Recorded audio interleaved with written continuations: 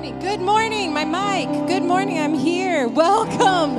I want to read something over you. So Galatians 5:1, it says that it is for freedom that Christ set us free. So we are going to sing and proclaim just the freedom that God has for us to walk in this morning. Jesus, we thank you, God, for your presence. We thank you for wanting a free life for us, God, but that you offer us to be able to choose that in you, Jesus. You are invitational. You are so good and faithful. So, God, I just pray that we would choose to walk in your freedom this morning. Thank you, God. We honor you. We love you. We praise you, God, during this time. In Jesus' name I pray. Amen, amen. Amen. Let's put our hands together.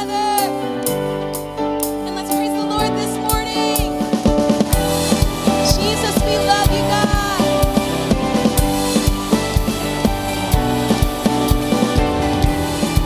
We're stepping out of the darkness into his marvelous light.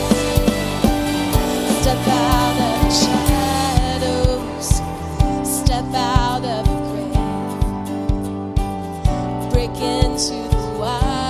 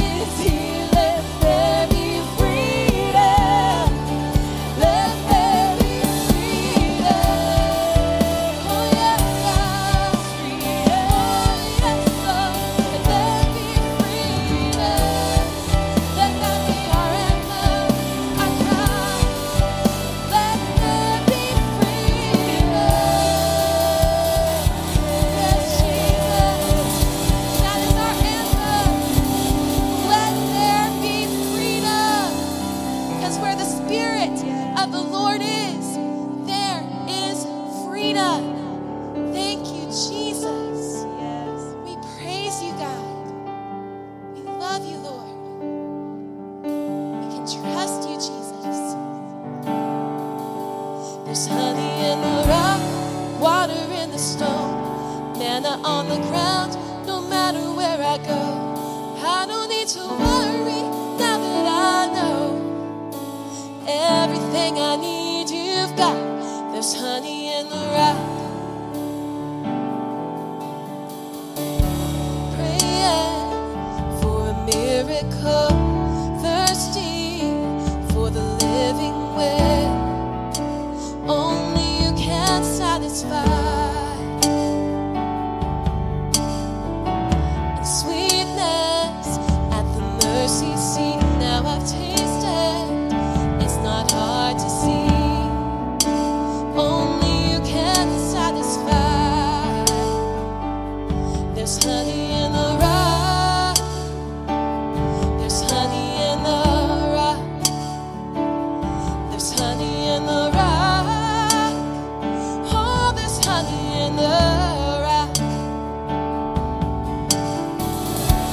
Freedom where the Spirit is, bounty in the wilderness. You will always satisfy.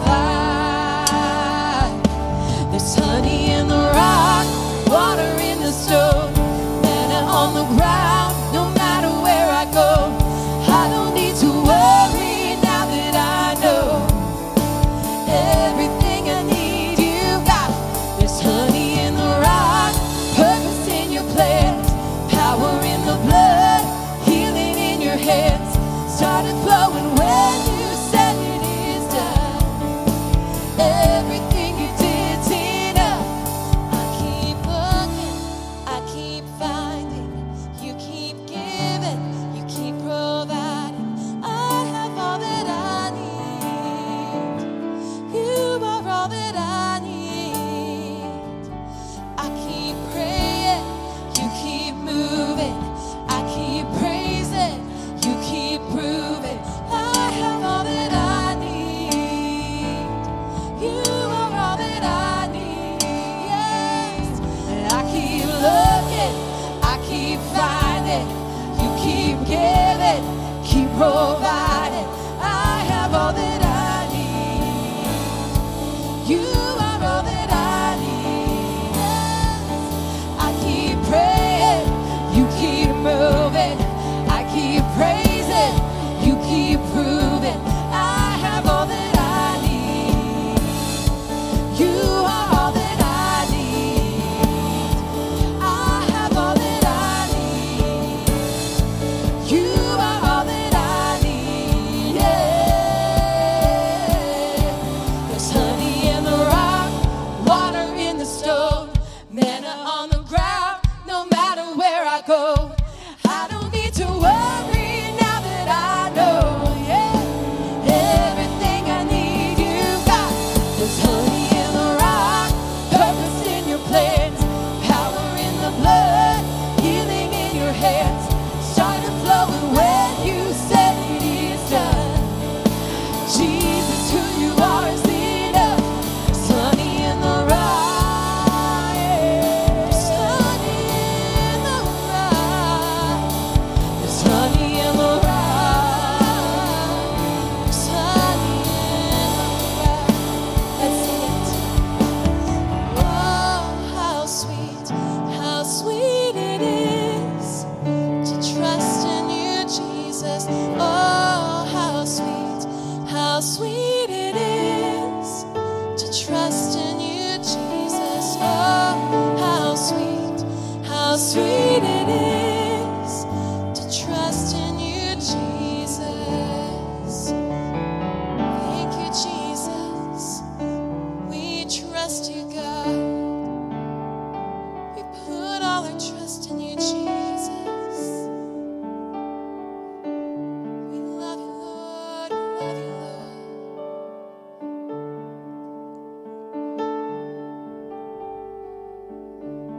We put all our trust in you, Jesus. Wow. That's just hitting a chord with me this morning. God, I want to put all my trust in you.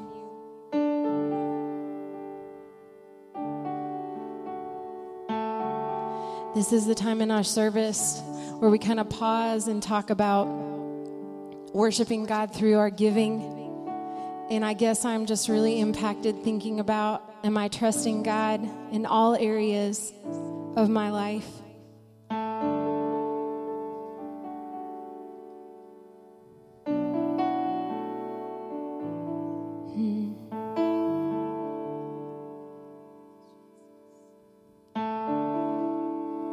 He is good and faithful. And we often talk about that it's not when it even looks or feels like it should, but just knowing that He is true to His word.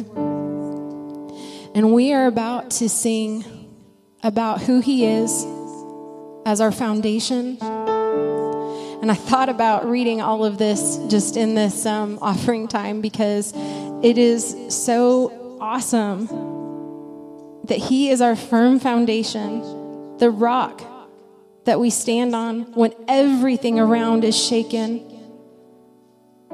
That I've never been more glad to put my faith, to put my trust, to put my hope in Jesus. Because He's never let me down. He's faithful through generations. So why would He fail now?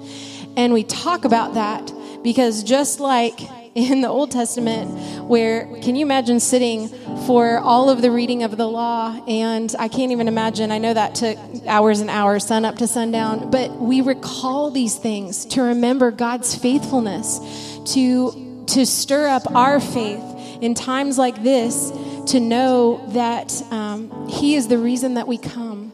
He is the reason that we worship through our song, through our prayer, through our giving.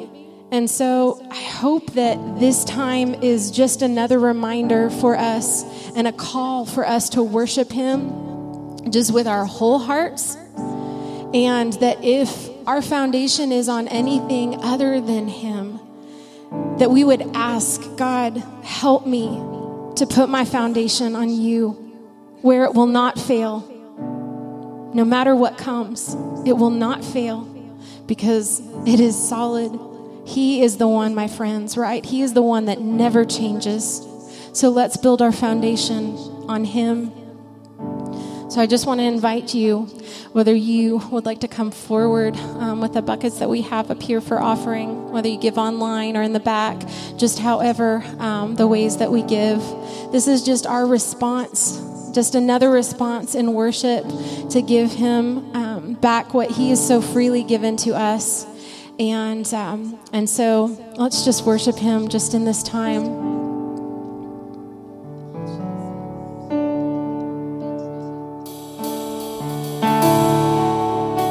Thank you, Jesus. You are faithful. Even when we don't feel it, God, we just know it's who You are, God. Christ is my firm foundation.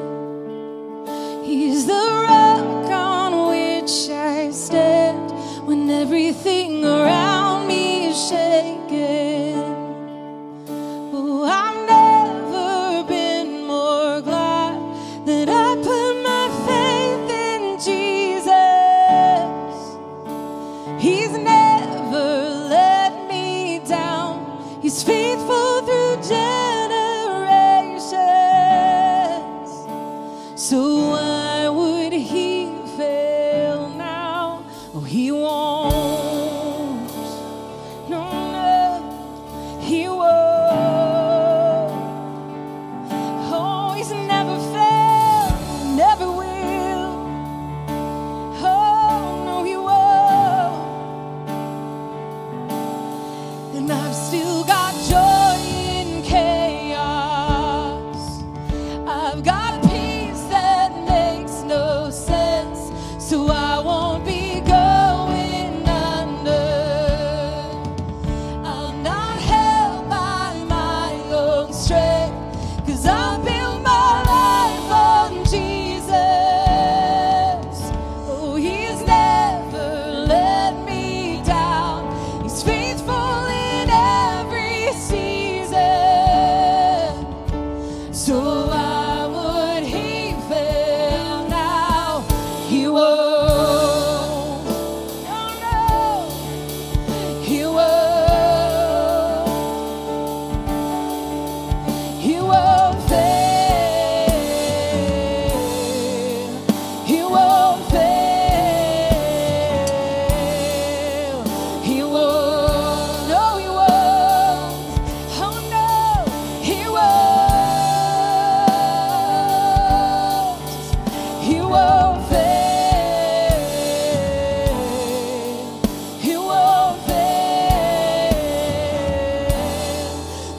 Christ is my firm foundation. Yes, He is.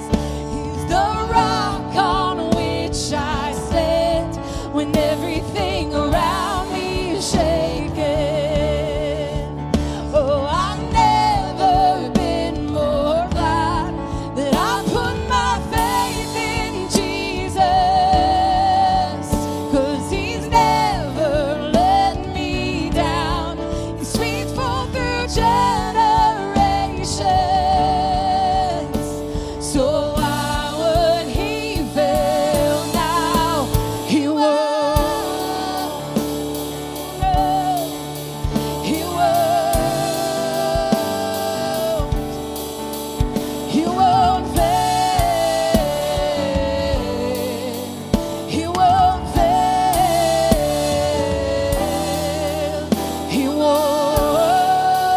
No, He won't. He won't. He won't fail. He won't fail.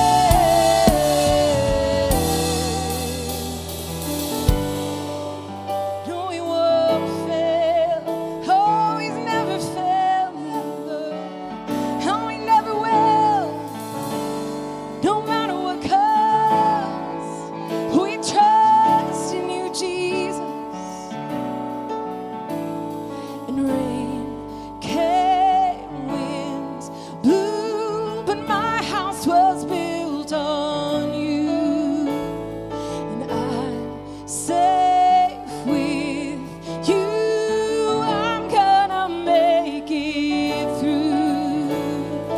Rain came, wind blew, but my house was built on You. I'm safe with You. I'm gonna make it through. A rain came, winds blew, my house was built on You. And I'm safe with You. I'm gonna make it through. I'm gonna make it through. 'Cause I'm standing strong on You. We need to declare this, that I'm gonna make it through. 'Cause my house is built on You. Christ is my firm foundation, the rock on which I stand when everything around me is shaking. Oh, I've never been more glad that I put my faith in Jesus. He's never let me down. He's faithful through generations. So why would He fail now? He won't. No, He won't. He won't. He won't fail. He won't fail. He won't. He won't. No, He won't fail. And He won't fail. No, He won't. Well, good morning, everyone. Hope everybody can hear me. I'll speak up a little bit. Thank you, worship team. Just one thing I want to share with you. It's on my heart this morning. Thank you for the ability to tell God how I feel about Him. It's what worship is. Sometimes I can't come up with those words. But boy, when I come in here and we have songs like Honey in the Rock, everything you need, I got, He's got, He is what I need. Those are such encouraging words for me to say back to Him. When I'm facing a difficult situation in my life, I'm speaking words over myself when I sing these songs. So the benefit of being here during worship, of course, is it fills us up, pleases God, and it also gives us an opportunity to get empty and then get refilled. Hallelujah. Y'all can be seated if you want. Greg, you want to come on up? Greenfield. We have Welcome to Victory Life if it's your first time. Welcome to Victory Life if it's your 100th time, okay? For those of y'all that don't know, we're a multi-campus church. Our home church is in Durant. We have several satellite churches. We're all one family. That's pretty awesome. We do an annual event called Jubilee, and that's what brings us all back together under one roof when it's possible. But in the spirit, we're one family, and through the opportunity of technology, we get to have a video presentation. We get live stream. We get our campus pastor is Pastor Steve. This is Pam, Steve's wife. Brent and him are gone today. So I'm kind of emceeing just a little bit. Pam's going to do some announcements. And then just to prep everyone, we are going to have a break. And then last week, we took the video feed from Pastor Backues, Zach Backues up here. And now today, he's here in person. So, God speaks in many ways. He uses every tool that he can to get to us. And sometimes it's that written word. Sometimes it's that encouraging word. Sometimes it's a song. Sometimes it's a movie.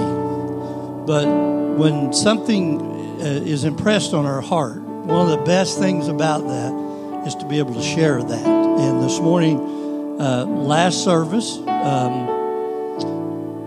Greg had something that really spoke to him through the message, and he wanted to share that with you. So I'm going to hand him the mic.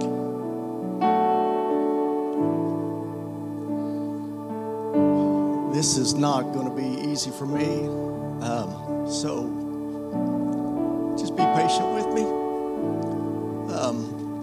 These last two messages we've heard they're tough.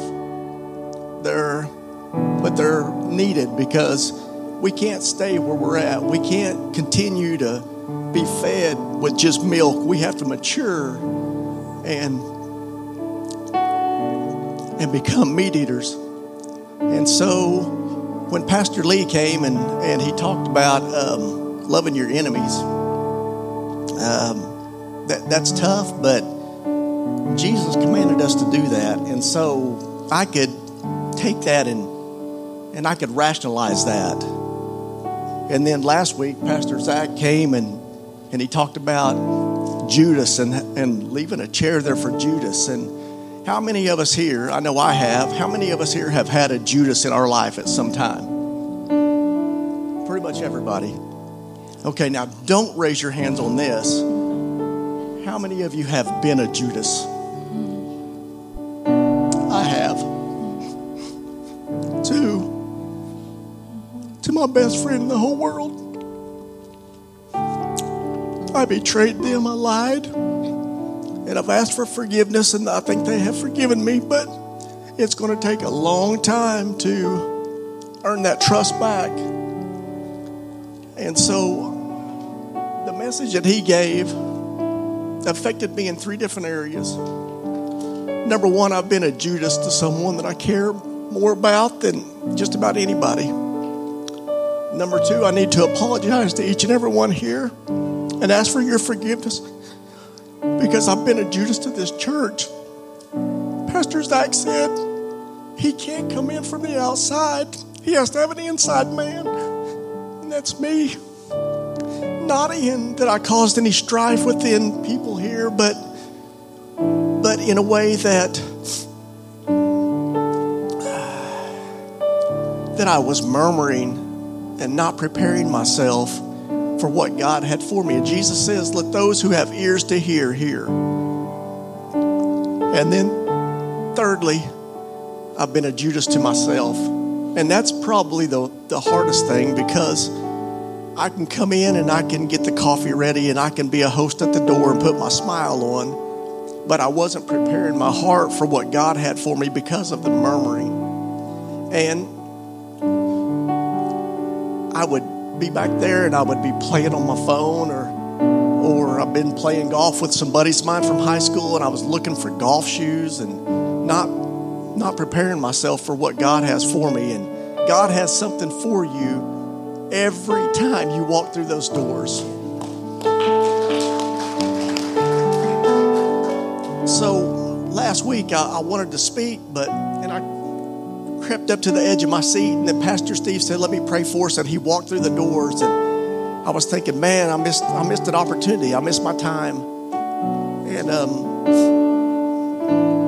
as the week went on, I thought, well, I don't like getting in front of everybody. I like to be the clown and cut up and everything, but I don't like to get up and speak in front of everybody when they can see my emotions and my feelings. I'm guarded in that way. And so I thought, I'm just going to stand up on Wednesday night and just share because it's a smaller group. And then I got an email from Pam that said, Pastor Zach is going to be here today. And that was my confirmation that no, I'm going to obey what the Holy Spirit has. I'm going to speak today.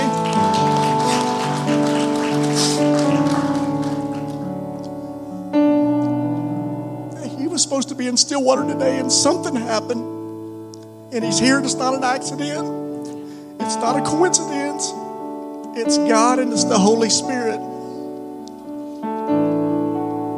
And so if any of you guys have been a Judas in some way and you need prayer, I'm sure Pastor Zach would be glad to pray with you. Miss Yvonne is awesome. You can come to me, and I don't have to know anything about what you're going through. He knows. I don't have to know. And so again, I told Pastor Zach, thank you for the message and for being obedient. And I just want to thank him again for that. And I'm sorry I'm up here blubbering, and I just want to end this and just say thank you guys. Yes, thank you. All right. Well, how about we just bow our heads and pray, and let's just seal that deal that God is a God of second, third, fourth, fifth, sixth, seventh chances. Whatever we failed at, He never fails. And the blood of Jesus will cover anything. And our part is just to repent, be honest, and come before God with a need. Tell Him who we are, what we've done. Ask Him to forgive us, and then thank Him for that forgiveness in Jesus' name. Father, I thank you. I bless you. Bless this service. I ask that you anoint the rest of our service. Pam, you want to come on up and do the announcements, and then we're going to take a short break, and we'll get Pastor Backues up here.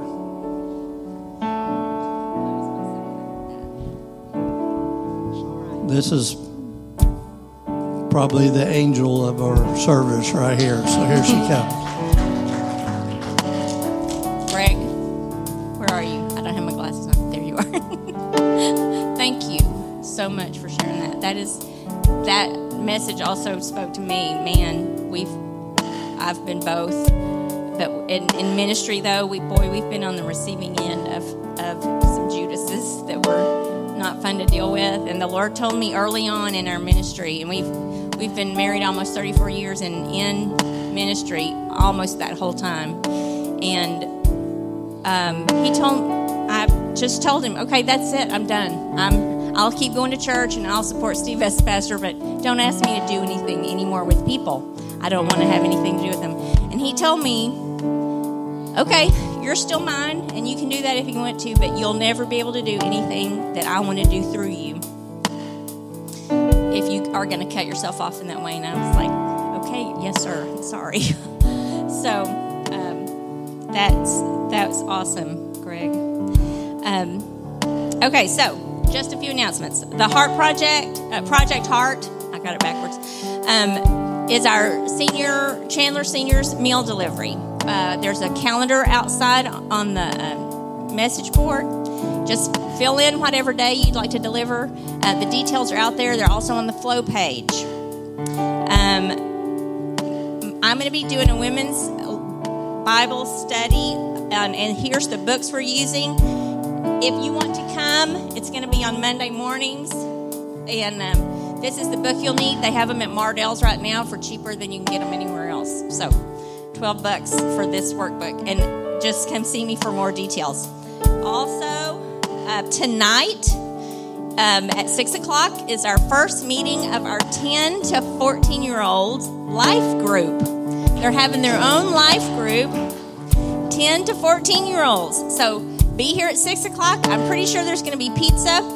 And Logan and Haley are going to be taking this group and growing them up in the Lord.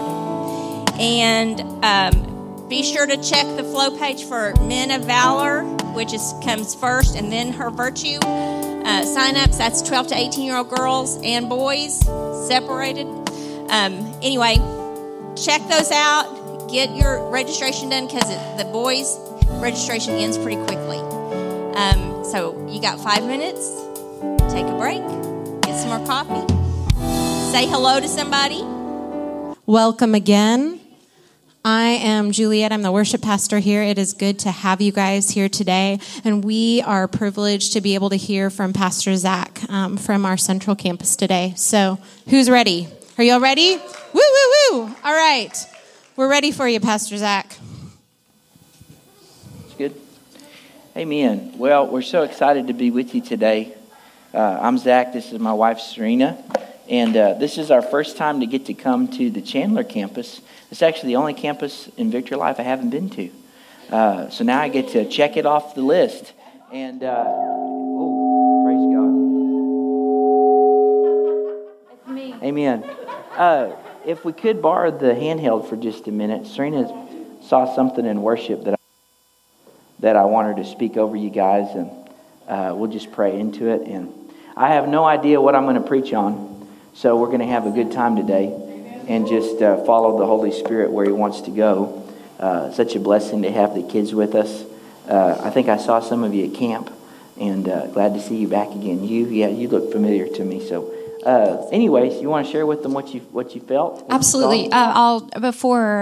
During worship, and then just to honor Greg, because I know that vulnerability, what that does, and shame dies in safe spaces. And whenever you're a safe space, people that feel like they have something that otherwise could be condemnation or feel pressing, it allows for freedom. And you don't just say where the Spirit of the Lord is, there is freedom, without creating a space in the Spirit where people feel free to share. And so thank you for that. What I saw in almost during worship in the Spirit, and I'll leave this for you, and is I saw a couple of things, and I had a few conversations in the foyer. I love to know about the city. Zach and I both, we're a ministry team, so usually if he's ministering, I'm ministering together. That's how we do life, and we love that together. And so I love to get a climate, if you will, of the environment of a city. And so I was just asking a few questions. And so I know that you have a lot of churches. I know that in the natural. But what I felt in the Spirit during worship is I saw this picture, and I saw a flagpole. And I felt the Lord say, people from this congregation are grabbing hold of the flagpole.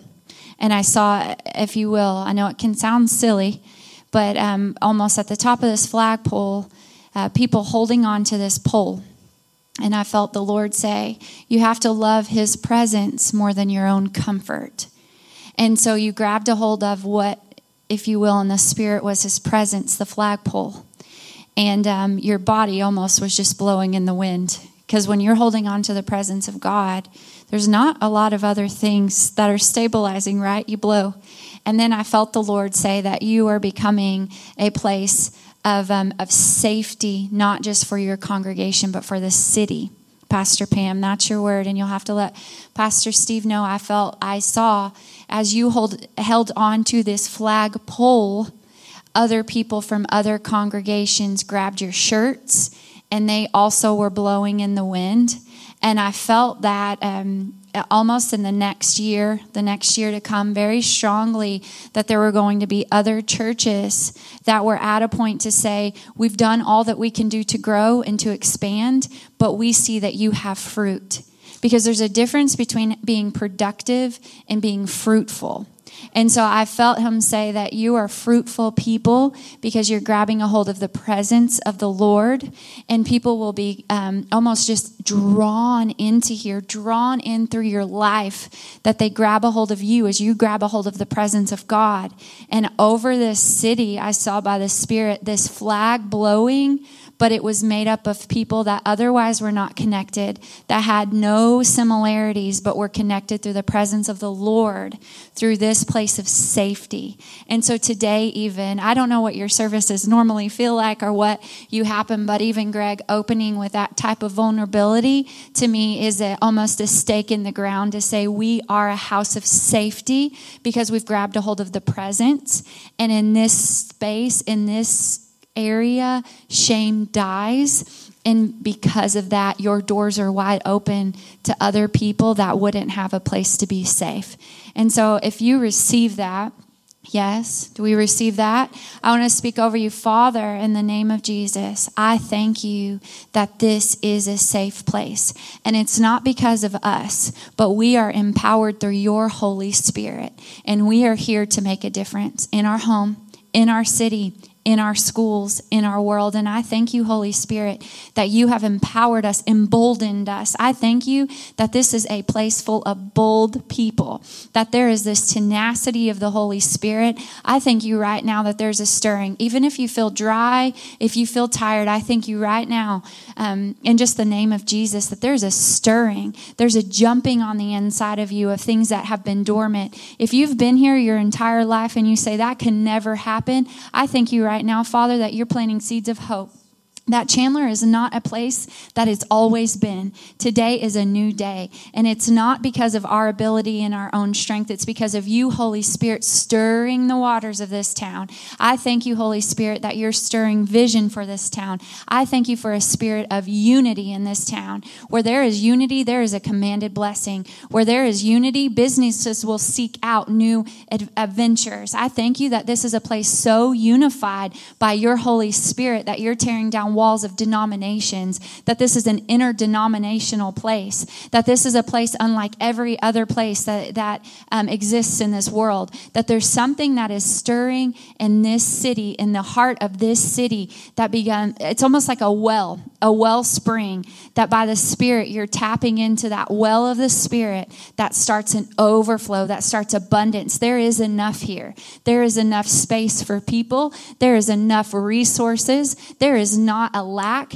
In the name of Jesus, I thank you for a new creative ideas. I thank you that kingdom-minded people are tapped into the resources of heaven, that there is not an excuse of we don't have enough. I thank you that you're shifting mindsets now, that there are creative people in this room. No more victimization of we don't have enough. I thank you, the Lord says, if you see a need and you're not sure where it comes from, you may be the person carrying the thing that is for that need. And so I thank you for solutionaries, kingdom-minded solutionaries in this room that are activated. I thank you for young adults, even tonight, we speak over that meeting, that this is a fresh wave of something new.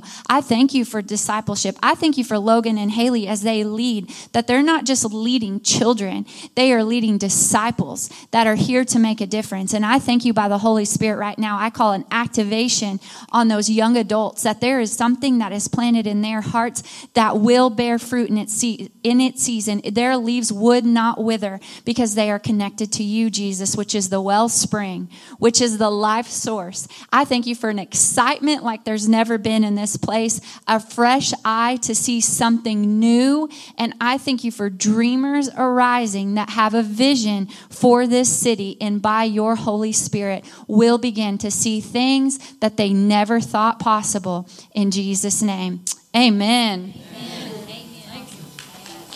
I don't know how to turn this off. I got you. Amen. Praise God. Wow, that's good. That's good. Well, I'm looking forward to the next 2 hours that we have together today.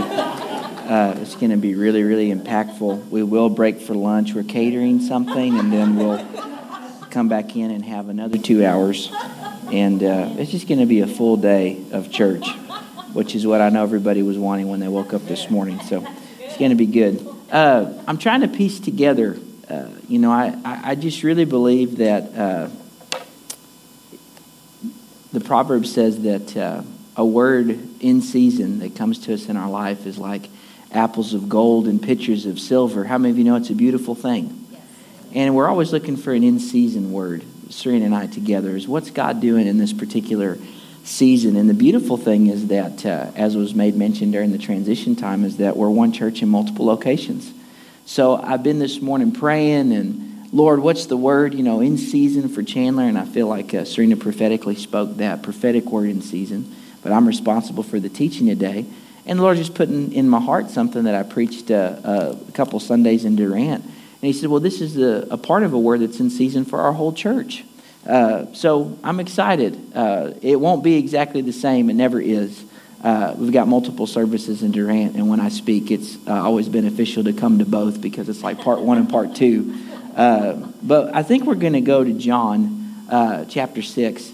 And we'll just follow the Lord there. How many of you know that Jesus is playful? Some of you didn't know that. Jesus is playful. Jesus delights in us discovering the things that he's hidden, not from us, but for us. There's a beautiful thing at Christmas time of wrapping presents. Have you thought about that? Why don't we just stick them under the tree exactly as they are in the box? Well, kids probably wouldn't care because they'd come in and get excited to see everything that's under the tree. But from a parent perspective, we like to wrap them. Why? Because we delight in seeing the kids discover what's been wrapped. Our delight is in their discovery. Our delight's in the concealing.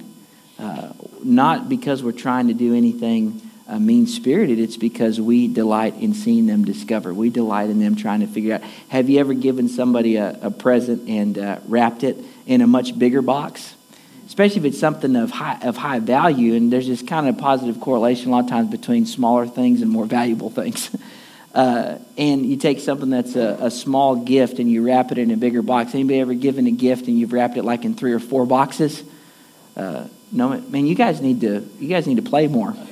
All right, you've done that, right? And you open the first one, and it's like another box inside of another box, inside of another box. Or you give a gift that's not the gift. The gift that you give it in a box that isn't the box that it came in.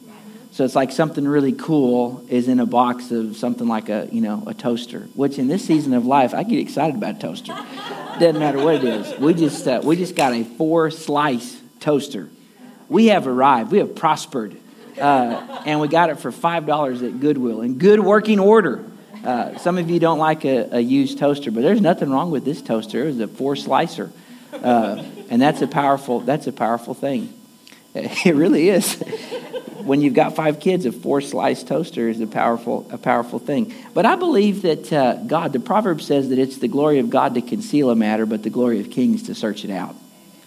And I think that there's this beautiful reality that God conceals things not from us, but for us. And there's a beautiful walk of the Lord of getting into the scriptures. How many of you know that the primary way that you're supposed to read the Bible is not you read it, but it read you? We get in the scriptures not so that we can read them, but so that they can read us. We get into the things of the Spirit and the life-giving voice of God. How many of you are thankful for the speaking voice of God through the Holy Scriptures? I'm thankful for the speaking voice of God through the Holy Scriptures. But how many of you know that Jesus told the Pharisees, you search the Scriptures because you think it's in them that you have eternal life. But they are them that testify of me, and you won't come to me so that you might have life. Did you know that the point of the Bible is actually to put you into relationship with the author? And the only way to come to the Scriptures correctly is if you come to them looking for Jesus. If you come to the Scriptures looking to justify your opinion, or if you come to the Scripture looking to prove your point of doctrine, how many of you know that you might have the Jesus of the Bible show up and say, you search the Scriptures to validate yourselves, but they are them that elevate me, and you won't come to me so that you might have life, eternal life. A lot of believers are confused on things, not because they're confusing, but because they're concealed. And they're not concealed because God wants to hide something from you. They're concealed because he wants to hide something for you. I've never hidden a gift from my kids because it wasn't for them. I hid it for them because there was a time that was set for them to discover what that thing was. How many of you believe that every good and perfect gift comes down from the Father of lights, in whom there's no deviation or change or shadow of turning? Jesus says, if you being evil know how to give good gifts to your children, how much more will the Father give good gifts to his children? In one context, in another of the Gospels, it says that how much more will he give the Holy Spirit to those that ask? I believe God is a gift-giving God. I believe God is a good Father. And I believe that the best gifts are the ones that we conceal so that it can be a very beautiful surprise. Whoa, praise God. That's some of the playfulness. Some of you were drifting asleep. My voice, my voice, I know, is like honey, and it's just putting some of you slowly to sleep. So you have to hit a little pop to wake up. But God doesn't conceal anything from us. He conceals things for us. And there's this beautiful adventure of partnering with the Lord to say, God, what do you want to show me through your word today? How many of you know that our mission as a church is to see people transformed by Jesus?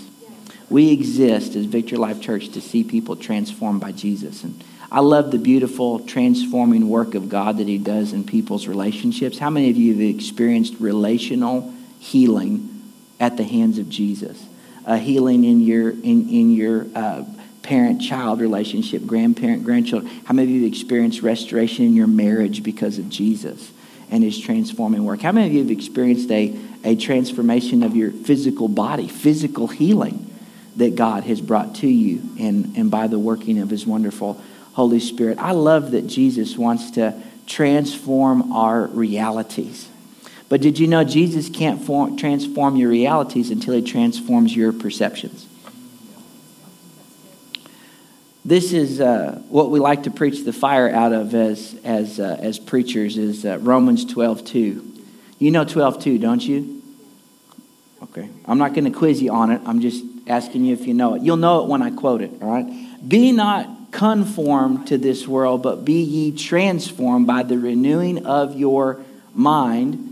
And by doing that, you'll be able to discern. You'll actually be able to test and approve what is the good, acceptable, perfect will of God, what God's will is for your life. How many of you have been on this beautiful, delightful journey of discipleship that is God renewing your mind, changing the way that you think about others? You know, you can't love your enemies until you change the way you think about your enemies. You can't leave a chair open for a Judas until you change the way you think about Judas.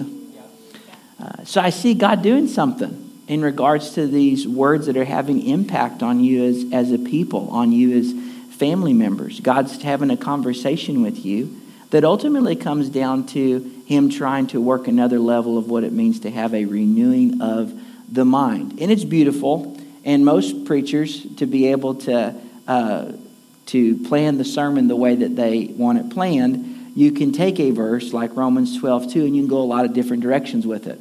And sometimes I've been guilty of it because, like, Lord, this is really on my heart, and this verse works so great to be able to drive home this revelation that you've given me of this thing. But when you really get down to the nuts and bolts of Romans 12:2, you can't have 12:2 without 12:1.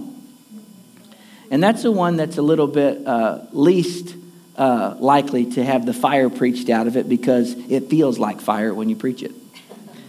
Romans 12:1 says this. Romans 12:1 says this. Therefore, brethren and sistren, by the mercies of God, present your body as a living sacrifice to the Lord, holy, acceptable, which is your spiritual worship, or some translations say your reasonable service. And, 12:2, and don't be conformed to the world, but transformed by the renewing of your mind. Brothers and sisters, I'd like to submit to you today that you can't experience mind renewal without becoming a living sacrifice. The only way to have your mind changed in regards to any subject that God's working with you on, any reality that you're needing a touch from the Lord in, you don't get transformation without surrender. You don't get the experience of your mind becoming renewed without giving the Lord your entire body. Your body is a living sacrifice. and it is your spiritual worship. I love, man, this campus is just blessed with worship and the ability to have anointed, not just talented, but anointed people leading in worship. And there's a difference between people that just have talent and people that have anointing to do a particular thing. And you can tell as soon as somebody opens their mouth, no matter what it is, and singing and preaching and counseling and being friendly and being hospitable, whatever it is, there's an anointing that comes from the anointed one, a grace gift that's on the inside of different people. And there's a draw associated with it. And there's not just the ability to say, man, that was a pretty song, but they sing about freedom and freedom starts happening in the room. They preach about freedom and demons start manifesting in people's hearts and in people's lives. And they manifest so that they can be dealt with because God wills freedom. And I won't teach on deliverance, even though it would keep you a lot more engaged if I did. But we're going to talk about what God wants to do in the real deliverance that we all need, which is deliverance from our flesh. Did you know you can't cast out the flesh? I've tried. It tends to stick with you a little bit. You know, your flesh isn't supposed to be modified. It's supposed to be crucified. There's all this behavior modification in the world today, and it's crept into the church. And there's a lot of people that are living far short of their Holy Spirit potential and genuine discipleship to the Lord Jesus, and are craving the presence and power of God in their life. And the thing that's holding them back is the idolatry to their personality. Well, you know, I can't be used as an evangelist because I'm an introvert.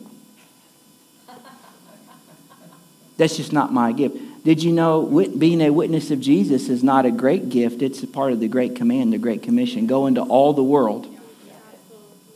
He didn't say unless you're introverted. The end of the Gospel of Mark says this will be the signs that accompany those that believe in me. They will speak with new tongues. They will lay hands on the sick and they will recover. The original Greek doesn't say if they're called to full-time ministry.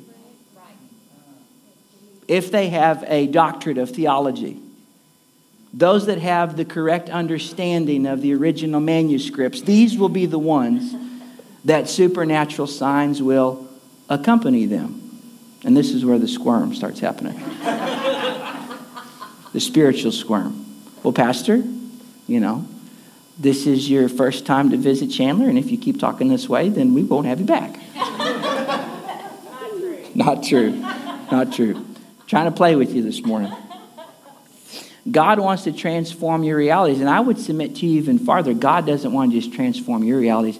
God wants to make you an agent of transformation everywhere that you go. But you won't get there unless you change the way that you think. And what do you have to change the way that you think about? Everything. About Him, about you, about your last name. Well, Mom and Daddy taught me this. Well, I got good news for you. Sometimes the most wrong people in the world are Mom and Daddy. And that should be gospel for some of you guys. Because some of the things that you grew up believing about yourself came from the mouth of Daddy and not the Father. And the Father might have something different to say about you than Daddy had to say about you. Well, Grandmama always told me this. Well, good news. Sometimes Grandmama's wrong. And just because people are older doesn't mean that they're righter. And just because people are younger doesn't mean that they know better. How many of you know that what God has to say is the most truthful thing about any situation, any circumstance, all the time? Jesus said, I am the way, the truth, and the life. Not, I have good advice for you. Jesus doesn't bring us advice on how to supplement certain areas of our life. Jesus is not an additive to our life.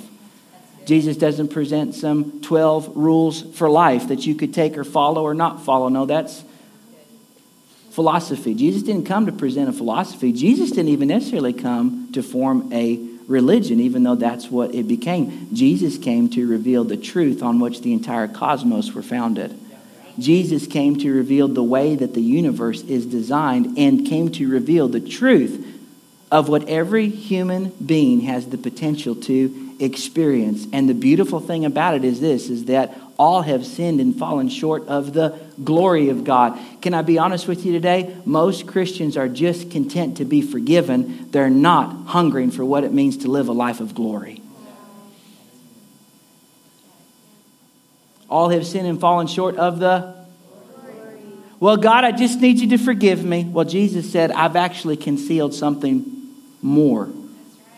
Not just forgiveness, but for you to be able to walk in glory, in my nature, in my name, revealing what I am and what I'm like to the world, not just the preacher, not just the intercessor, not just the prophet, but you have the ability to reveal the God of heaven everywhere that you go.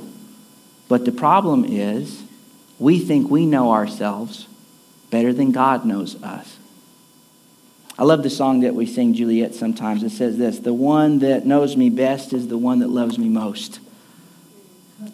And you talk about walking in the glory of God. You talk about walking in the nature of the Lord and in the power of God and being an agent of transformation everywhere that you go. And there's people that grew up in certain Christian circles and they can hear the preacher's voice in their head say, well, be careful, brother, when you act that way, when you talk that way, when you share that testimony, because you can steal the glory of God. You don't want to steal God's glory. You don't want to take credit for something that God's doing. Did you know that Jesus actually said to his disciples in his high priestly prayer that the glory that was given to him by the Father, he's given to you? I just believe it's impossible to steal something that God's given to you freely. I believe we can receive it. I believe we can discover it. I believe that we can unpack it, but I believe that God wants to transform every aspect of our life. And God wants to transform the way that we think about everything in our life. But how many of you know we don't get there without surrender? And I love what came into Juliet's heart this morning. That stir of, man, God, there's another level of trust. There's another level of trust today. How many of you believe that Jesus is the Son of God? Raise your hand. All right. Those of you that are not raising your hand, we're going to do an altar call at the end so that you can get saved. You believe that Jesus is the Son of God. Amen. Okay. You believe that he came to the earth and lived a perfect life. Right. You believe that he's coming again. How many of you are looking forward to that day? Oh, praise God. We are. We are. And I haven't said anything controversial yet, but I'm getting there. Believe that. Did you know that everything that I just asked you, if you believe, did you know that the devil believes every single line that I just asked? The devil believes that Jesus is the Son of God. The devil definitely believes that he's coming again. Nobody believes that more than the devil. I might have said some of that last week. But how many of you know that the devil does not believe in Jesus? And there's a huge difference between believing that Jesus is who he says he is and believing in Jesus. Christ is my firm foundation, the rock on which I stand when everything around me is shaking. I won't be so glad that I put my faith in Jesus. A life of discipleship, a life of saying, God, I want to see you transform every aspect of my life, including my personality if you need to. I want you to transform me to the place that I become an agent of transformation in the people around me. How many of you know that that can only happen if you discover that there's a power and a beauty in you no longer living, but in the words of the Apostle Paul, it's no longer I that live, but Christ that lives in me. And the life I now live, I live by faith in the Son of God. Did you know there's different categories of believers? There sure are.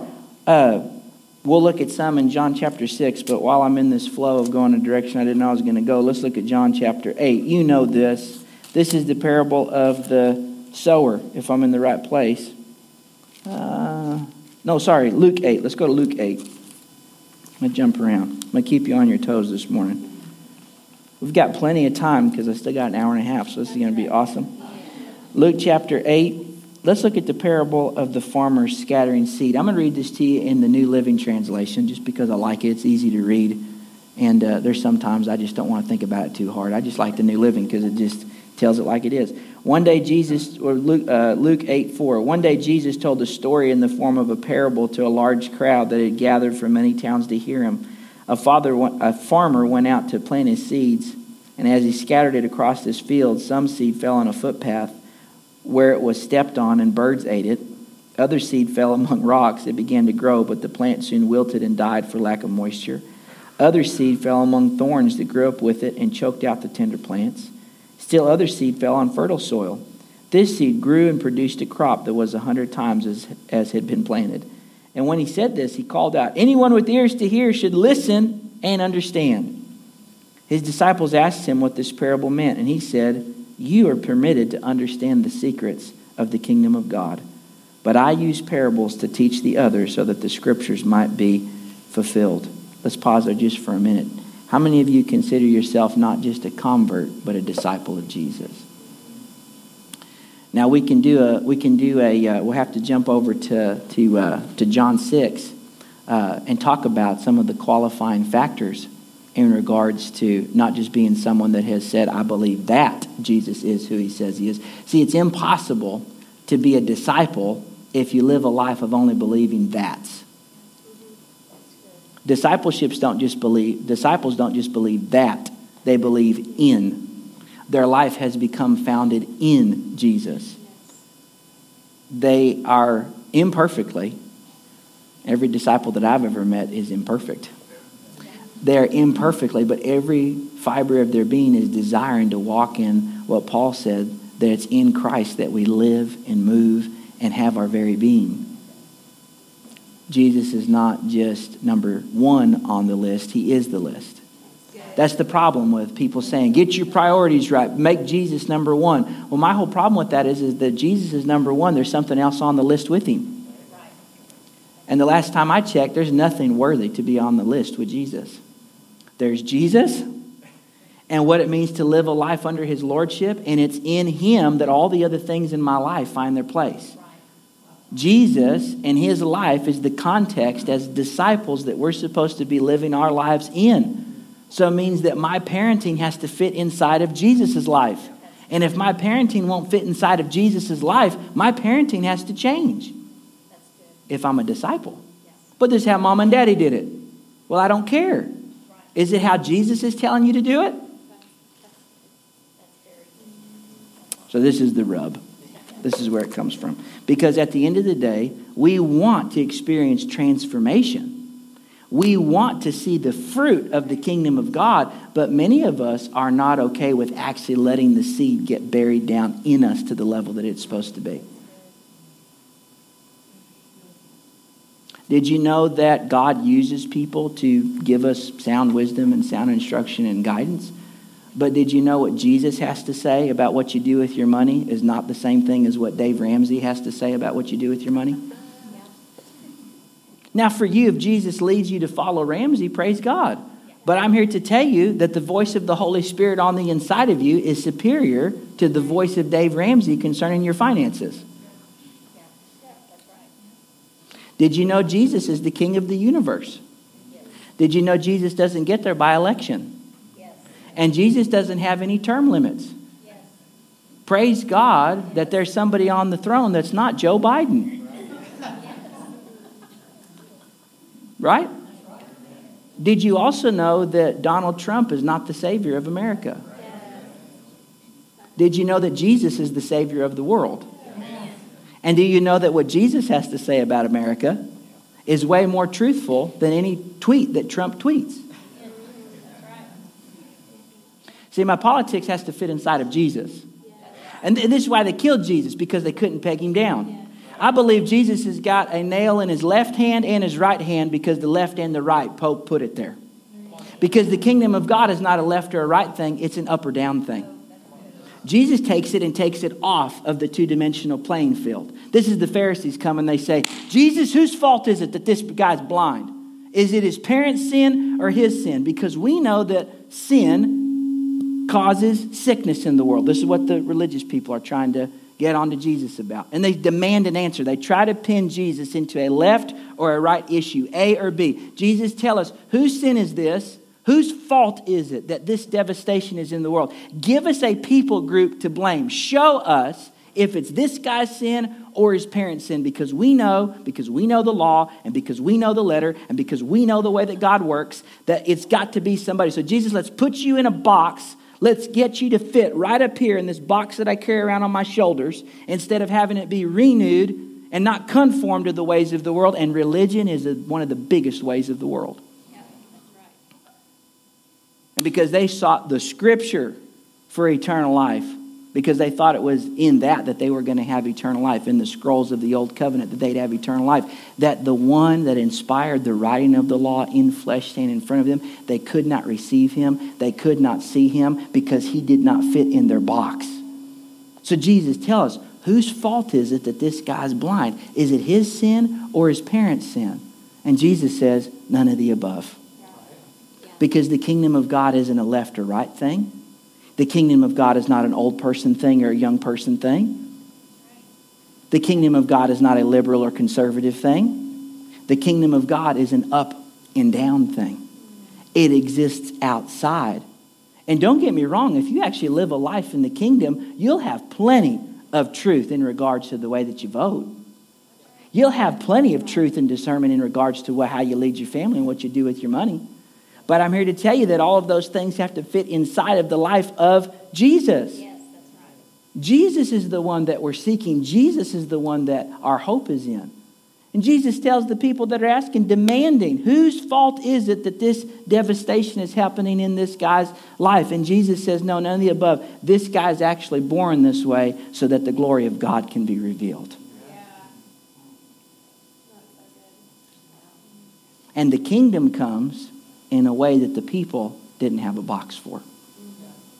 Do you know why? Because it's the glory of God to conceal a thing, but the glory of kings to search it out. Man, I love whenever Jesus blows up my box. How about you? I love whenever Jesus moves and speaks in a way that I would have never expected. And I love whenever Jesus reveals such a thing to me that I go back and I look at this and I say, oh my God, that's what you were trying to tell me the whole time. Because my faith is in him. Not my ability to understand him. Not my ability to memorize this. And my faith is definitely not in my experience. My faith is in him. My trust is in him. And there's different categories of believers in the church today. I believe that if you believe that Jesus is the Son of God, you're a believer, sure. But I believe that God is after the original commission, which was for us to go into all the world and not just make believers, but to make disciples. And you can't make disciples without challenging what their faith is in, what their hope is in, founded on. So you know this. Look at this beautiful thing in Luke 8:10. He replied, you are permitted to understand the secrets of the kingdom of God. Did you know that as a disciple of Jesus Christ, you have access to understand the secrets of the kingdom of God? But for the religious Christians, they're content with just saying, well, I'm just a sinner saved by grace. That's such a beautiful song too, right? I'm just a sinner saved by grace. You know, my problem with saying that you're just a sinner saved by grace is the same way of saying that you're a saved person, but that you're drowning. If I come, is there a lake around here somewhere? What's the name of the lake that's around here? Okay, Bell Cow Chandler Lake. If you're in that lake and you're drowning, I pull up in a bass boat and I get you out and I get all the water out of you and I put you, and we go up to the shore and I sit you on the dry land and I tell you to start walking and you keep flopping around on the ground like you were when you were drowning in the lake. Do you know that you don't have a salvation problem anymore? You have a mental problem. Yeah, that's good.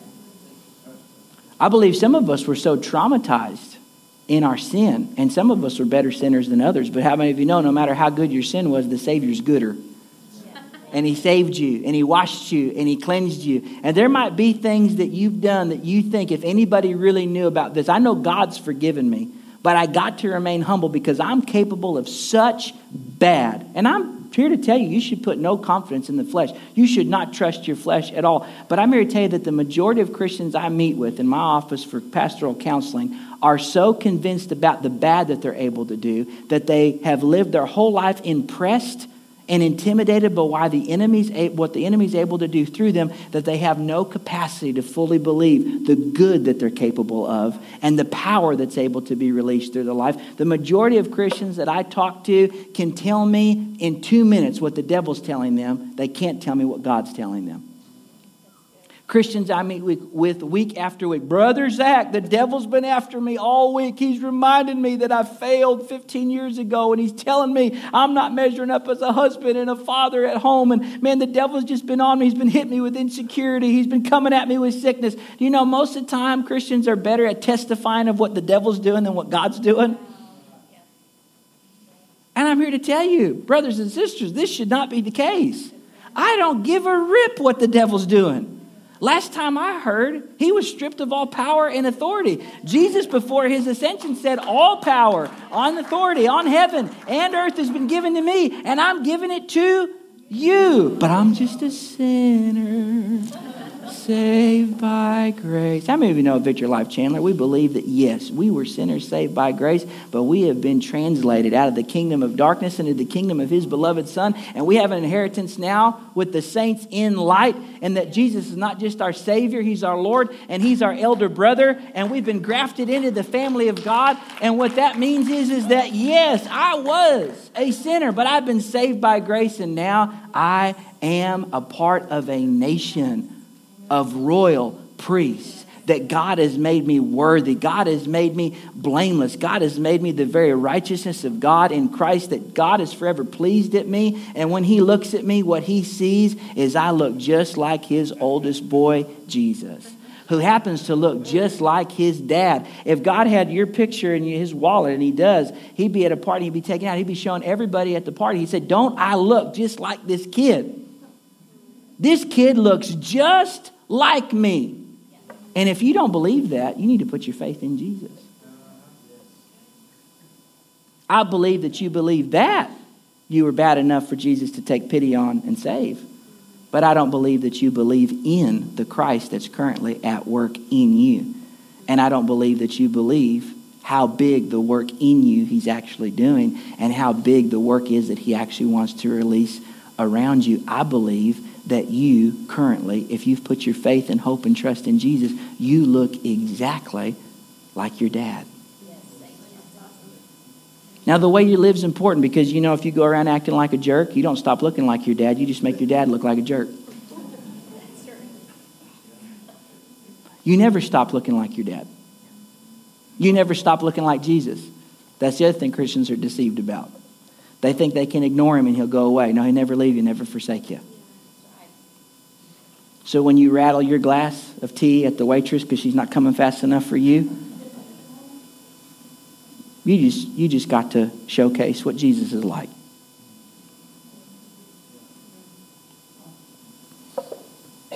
You don't stop looking like him. You always look like him. Ain't nothing you can do about it. You made the decision to believe in him, but now we have the job to represent him, don't we? And if we'll just cooperate with the work that he's already doing on the inside of us. One of the most encouraging verses in the whole Bible to me is out of the book of Philippians. It says this, that currently it's God at work in you.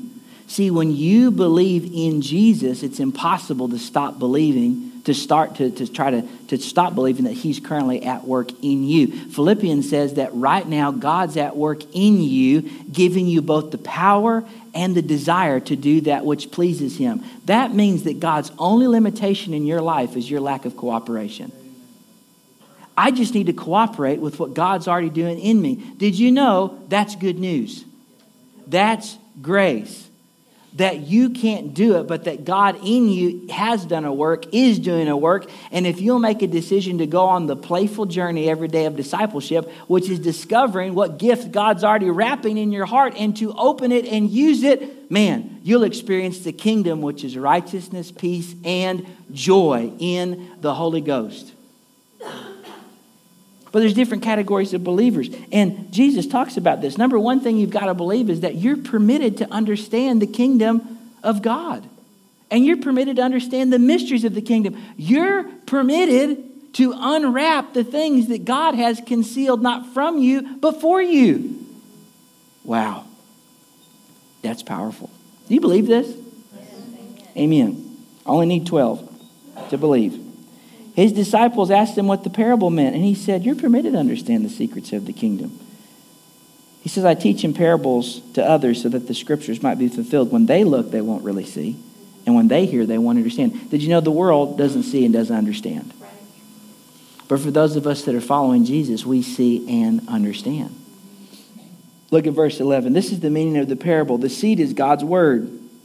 The seed that fell on the footpath represents those who hear the message, only to have the devil come and take it away from their hearts and prevent them from believing and being saved. How many of you remember that time in life? Being around truth, but it never getting in you.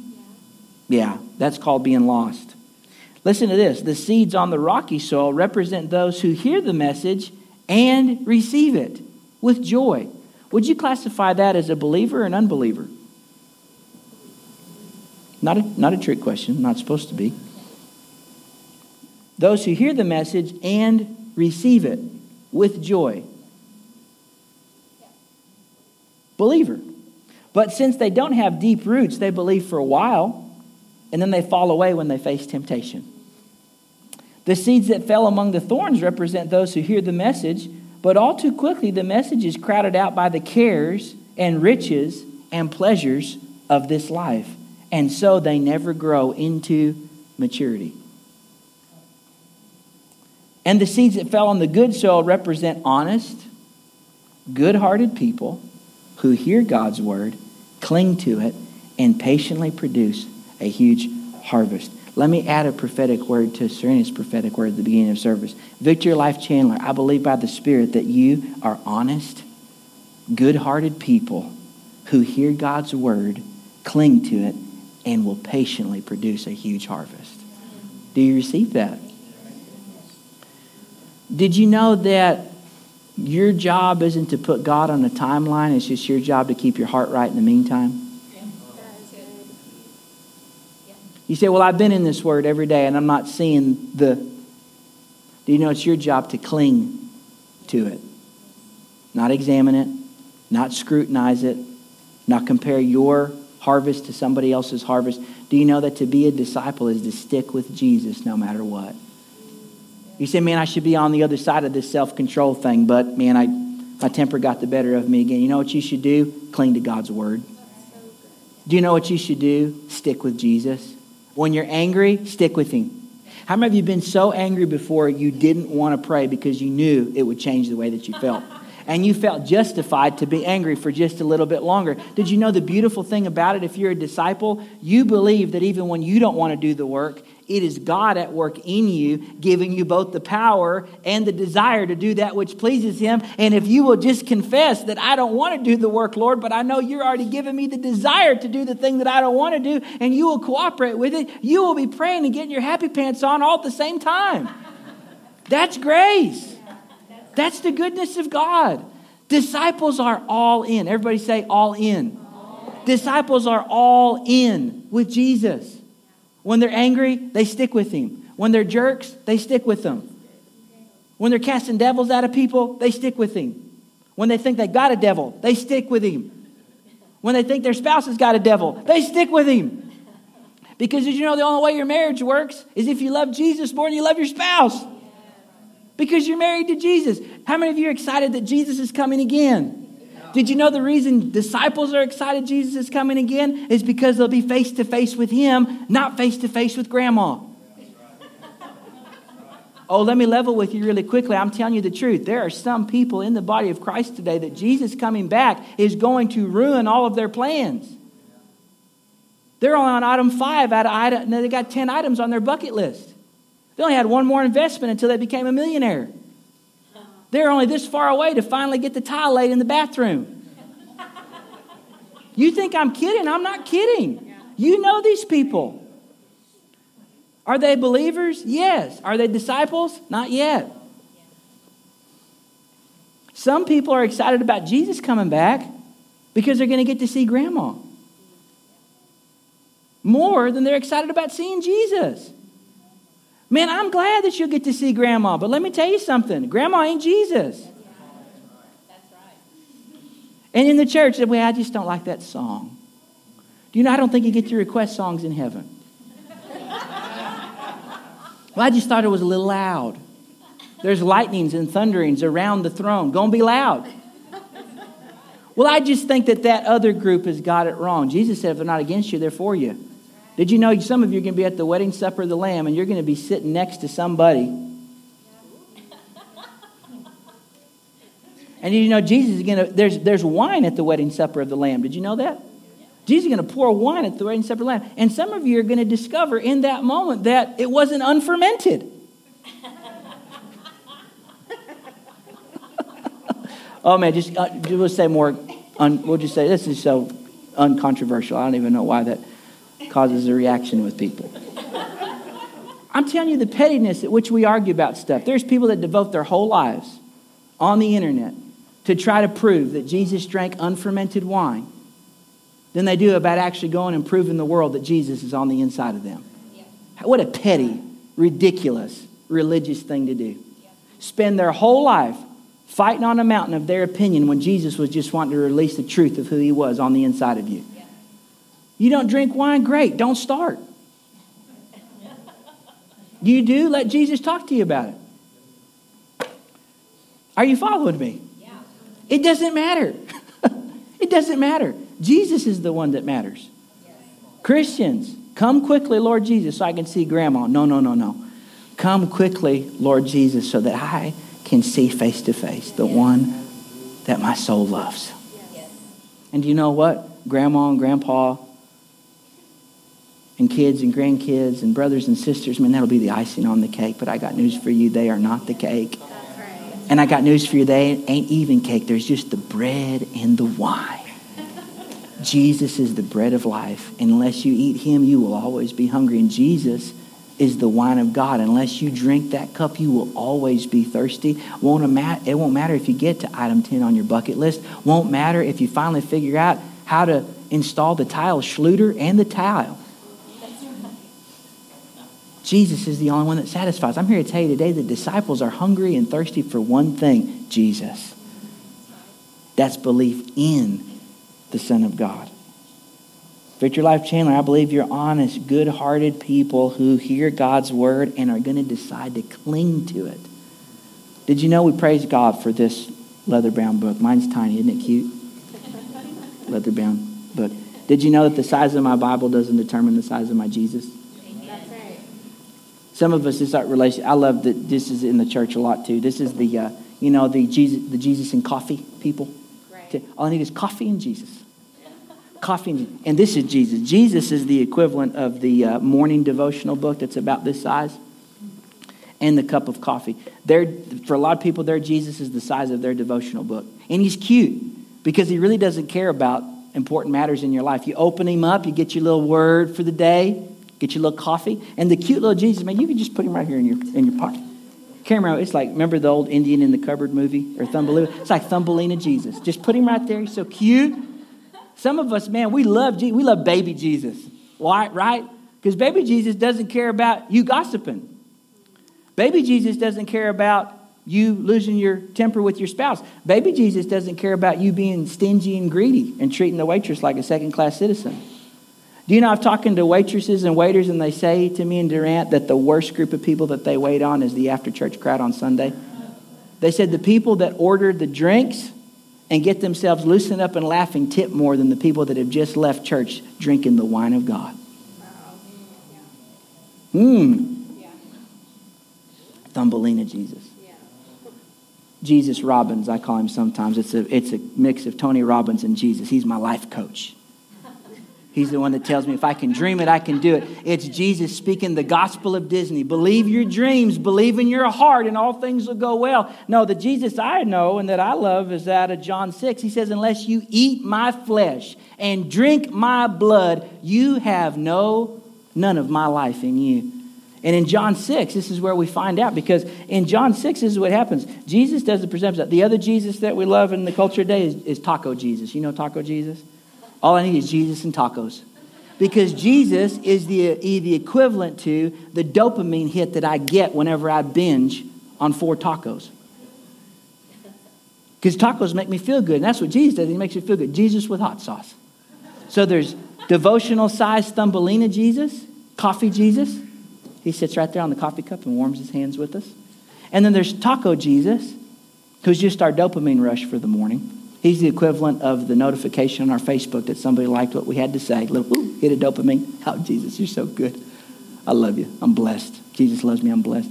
Did you know that that's true? Jesus does love you and you are blessed. And Jesus does want to minister to your heart and bless your life. But there's more to Jesus than just a list of that's. That you believe that Jesus is good. That you believe that Jesus wants to bless you. Did you also know that Jesus is worthy of sacrificing it all? Jesus is worthy of what the rich young ruler could not do. He said, Lord, what must I do to be saved? Jesus says, oh, that's all you want? Well, just do what you're doing. Keep the law and the prophets. You're good. You're in. You're a good person. You're fine. Jesus is walking away from him. And the rich young ruler says, Lord, I've done this since I was a boy. And Jesus says, oh, you're ready to get out of the box. Okay, sell everything you've got and come after me. And the rich young ruler said he went away sorrowing in his heart because he had many possessions. Do you know what happened there? Didn't just have the possessions. Possessions had him. See, some people are content to be in the room with him. Last Supper scene. Peter's in the room. Andrew's in the room. There's some people content to be in the room with him, but there's something about a John. There's some people that are not just content to be in the room with him. They want to be close enough to him that they can lay their head on his chest. And I believe Jesus has room for all. And I believe that most people have repented enough. Did you know in the Greek, going back to Romans 12:1, in the Greek, repentance is to change the way that you think. That's the connotation of what that means. Not to keep saying over and over again how sorry you are for your bad stuff, but it's to change the way that you think. And did you know most people, most Christians, have repented enough to get into the kingdom, but they haven't repented enough to see the kingdom. To experience the kingdom in every area of their life. Whatever area of your life you're not experiencing the kingdom, which is righteousness, peace, and joy in the Holy Ghost, is just the area of your life that you believe in something more than you believe in Jesus. It's just the area of your life that you love something more than you love Jesus. It's not a heaven or hell thing. It's just how much of him do you want? How many gifts do you want to unwrap? He didn't die just to forgive you. He died to make you glorious. How much of his glory do you want to be? Do you want to reveal? How much do you want your life to reflect him? How much do you want to walk in purpose? How much do you want to walk in his presence and in his power? It's not a heaven or hell thing. It's just about how much of him you want. John chapter 6, and then we will close because I feel the seriousness of the room and we need to move into a time of response. John 6, this is Jesus' famous statement. I love it. Verse 60, many disciples desert Jesus. That's a scary thing. Jesus has just got done saying, unless you eat my flesh and drink my blood, I'm not in you. And the crowds left, the crowds that had been there for the miracle of the multiplication of bread. And Jesus said, you've come for the bread, not to see the signs, but you've come because I filled your belly. How many of you know Jesus can draw a crowd? He will. And the crowds leave this day. Many of his disciples said, this is a very hard thing to understand. How can anyone accept this? And Jesus was aware that his disciples were complaining. So he said to this, does this offend you? He said, then what will you think if you see the Son of Man ascended to heaven again? The Spirit alone gives eternal life. Human effort accomplishes nothing. I'm in verse 63. And the very words I've spoken to you are spirit and life, but some of you do not believe me. 65. Then he said, that is why I said that people can't come to me unless the Father gives them to me. 66 now. At this point, the crowds have already left, but listen to this. In 66, something profound happens. The crowds have left. All I need is coffee and Jesus, all I need is tacos and Jesus people have left. Yep. And now in verse 66, there's some disciples, some committed ones. They're still hanging on. They're with him because he's blowing up their box and he's saying some radical stuff. And they're still hanging on. But then at this point, after he talks a little bit more to the disciples, in John 6:66, it says this, at this point, many of his disciples turned away and deserted him. And then Jesus turned to the 12. I don't know about you, man, but I just think that it's possible for us to be crazy enough to be in the 12. I just want to be crazy enough to be in the 12. I'm growing. Are you growing? And Jesus turned to the 12 and said, are you also going to leave? Man, I love Jesus because he's not controlling it all. Did you know with Jesus there's always an option? Religion won't give you an option. Jesus will always give you an option. You know, Jesus will fill your belly if you're hungry. Jesus will let you understand as much of the mystery as you want. But there will eventually get to a place that Jesus says, if you're going to be with me at the level of this next season, if you're going to walk with me to the level that I want with you now, then I got to tell you this thing. And he'll turn to you and say, are you still in? He said, are you going to go too? And Simon Peter said, man, if I read this on the right day, I'll cry. I don't know if today's that day. Simon Peter replied and said, Lord, to whom would we go? You have the words that give eternal life. We believe and know you are the Holy One of God. I don't know about you, but I think that the target for us in this season as a church is to not just be content to be in the room with him, but to say, you know what, if the John seat's available, I think I want to lean into that, and I think I want to put my head on your chest. I think I want to hear the heartbeat of God. I think maybe there's something on the table that Jesus would say, man, I think that there can be a company of people that have a Peter cry on the inside of them. Lord, where else would we go? You alone have the words of life, and we have seen and known you're the Holy One of God.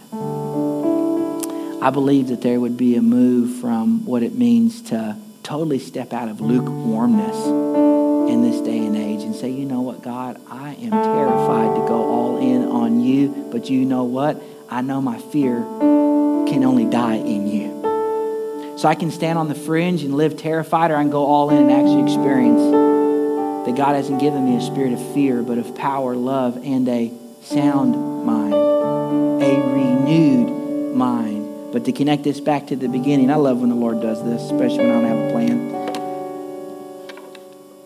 You want a sound mind, you want a renewed mind, you got to give him everything. People come to me all the time, Pastor Zach, I need a move of God in my life. I need God to touch everything. My marriage is in the toilet. My house still don't have the tile done in the bathroom, and everything's falling apart in my life. I said, well, man, that's awesome. How much life you want to change? All of it. I need a complete overhaul. I need a renovation of the heart. I need it all to change. I said, oh, that's awesome. Then you just have to give it all to Jesus. So where they dry the eyes real quick. All of it? Oh, yeah, all of it. What do you mean? Oh, all of it. All of it. Music you listen to? Yeah, give it to him. Company you keep? Yeah, give it to him. You said you want it all changed. You got to give it all.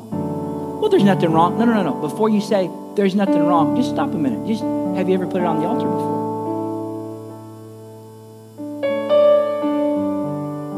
No, I know, but that's religious. Oh, well, just put that on the altar too. You thinking it's religious? Put it on the altar.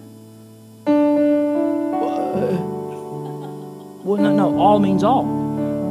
St. Francis is quoted as saying that a man's not truly free until he's surrendered even the purse of his opinions. Well, God doesn't care about that. How do you know? Have you ever asked him? Well, God knows. I mean, he's my buddy. Last I read, Jesus said, I don't come to bring peace, but a sword. I come to separate even children from parents at times. You know, some relationships have to die so that you can live a new level in him. Well, he wouldn't care about that. He doesn't care. Well, I don't know if he does or he doesn't. Put it on the altar. We'll find out. But Lord, this is my life. There it is. This is my life. Finish it. This is my life. That's the confusion. No. For disciples, it's in him that we live and move and have our very being. That's the thing about it, is there's something else that you find life in, and you've been limited on experiencing eternal life. You say, oh, Pastor Zach, eternal life's when you live forever in heaven. No, it's not. The Bible never says that. Gospel of John says that this is eternal life, knowing God and Jesus Christ, whom he has sent. Eternal life is a life of being known by God and Him knowing you. So what's your level of life that you're experiencing? How much of Him you want to know? And how much of you want Him to know? You can be in the room. That's cool. He loves that you're in the room. Jesus is so, let me just tell you really quick. Jesus loves that you're in the room. And the only reason you're in the room is because He invited you there. But I'm just saying, if there's a John seat open, and if you would look, just for a minute, if you would look, and if He would make eye contact with you for a moment and say, you're in the room, but this seat's open. I just believe there'd be a few crazy people in the room today, maybe watching on Facebook Live, and say, you know what, that seat's open. I think I'd like to try it out. I think I'd like to know what that feels like. Because, man, I need transformation in every area of my life. Salvation is such a beautiful thing. Did you know, man, I can tell you at 9 years old, I remember it perfectly, walking that altar in the Free Will Baptist Church. Praise God, it was free will because I got a choice. That was awesome. And I wasn't just predestined. It was free will. I could come to the front and make a decision for Christ. And I remember, how many of you got saved at Just As I Am playing? Oh, that's the best way to get saved. Just as I am. It's an awesome, beautiful song. More people get saved if we played it in church still. But people came to the front. I was in the group. I meant it with all my heart, with all my life. And you know, salvation is such a beautiful thing. I'm so glad it happened for me at 9. But let me be honest with you. I need saved every day. Oh, I need Jesus every day. I'm here to tell you that in John 6, He says, your ancestors lived off the manna in the wilderness and they died. He said, but I am the bread that came down to heaven. Did you know Jesus got fresh baked bread for you every day? You don't have to be a prepper in the kingdom of God. You don't have to store up yesterday's manna. There's always spiritual food. There's stuff that you should be wise to prepare for in the natural. I'm talking about spiritual things. There's nothing that you need to put back in the kingdom of God. His mercies are new every morning. There's fresh bread on the table every day. Do you know why? Because He's the one that's in charge of His table. Church isn't in charge of His table. You're not in charge of His table. He's Lord of the church and Lord of the table. And if you'll come to Him every day, you can experience a fresh baptism of His Spirit every day. You can experience the nutrient richness of feasting on His flesh every day. Jesus is so good, I would tell you that you should have Him every day. That you should invite Him in afresh and anew every day. That you should make your body a living sacrifice every day. Oh Lord, today's a fresh day to lay myself down again, and may this aroma be pleasing to you today. God, what do you want to burn up in my life today? Do you know God never burns anything up unless He's preparing you for a greater blessing? And God never takes anything out of your hand unless He's making room to put something better in it. But the reason that we don't let go and the reason that we don't give in is because we just are okay at whatever level of trust we currently are. Man, great job, Greg. Great job this morning saying, you know what? I'm going to go in another level. You know what you experienced on the other side of that? On the other side of that shakiness, did you experience joy? Did you experience freedom? Did you experience the ability to say, man, I feel cleaner because I made a decision to just let Jesus in at another level? Oh, man. Jesus stands at the door and He knocks. Jesus stands at the door waiting for another area of our life to be opened up. And man, what a friend we have in Jesus. What a God that we have in Jesus. So why don't we just respond to what He's doing? Doesn't matter. I don't need to know what that is. Maybe some of you need to respond to Him for the first time. Maybe somebody's never made a decision for Christ. That's awesome. You can make that decision right now in your heart. You say, Jesus, I've just given you myself. I know that I can't do it my way. I know that I need you. Some of you walk with the Lord longer than I've been alive. And Jesus is asking you the same thing He's asking me. Surrender. Just go ahead and lay it down. Well, He wouldn't care about that. Well, let's see if He does. Put it on the altar. Just whatever. Living sacrifice. Oh, what a beauty to be a living sacrifice for Him. What a beauty to say, Lord, I look at your sacrifice. You didn't hold anything back from me. I'm going to give it all up for you. I think I'm going to put my personality on the altar today. It's good to know about myself. It's good to know the way that God's wired me. But God's able to work in me way more than I can understand. I'm not going to live in idolatry to my personality and excuse away the stands for God that I'm supposed to be taking, the way that God wants to use me because I'm just this type of person. No. I'm a royal priest and a son of the living God. And however God wants to use me, He can use me. I think some of us today would just make a decision and say, you know what, Lord Jesus, you can just put me on like a glove. You can just fill every area of my life. Let's just get into a posture of prayer. Heads bowed, eye closed. If that's you today and you know, you just need to become another level of what it means to be a living sacrifice. Why don't you just put your hand on your heart, because that's where God's already working. When you put your hand on your heart, you're agreeing with what God's already doing. You're not starting a work that He hasn't started. You're just saying, Lord, I believe that you're already working in me, so I'm just agreeing with the work. Father, I thank you for hands on hearts today. I don't have my eyes open or my glasses on. I don't even know who's all got their hands on their heart, God, but you do. And this isn't about me. It's about you. And I've said, as imperfectly, whatever you perfectly wanted to say.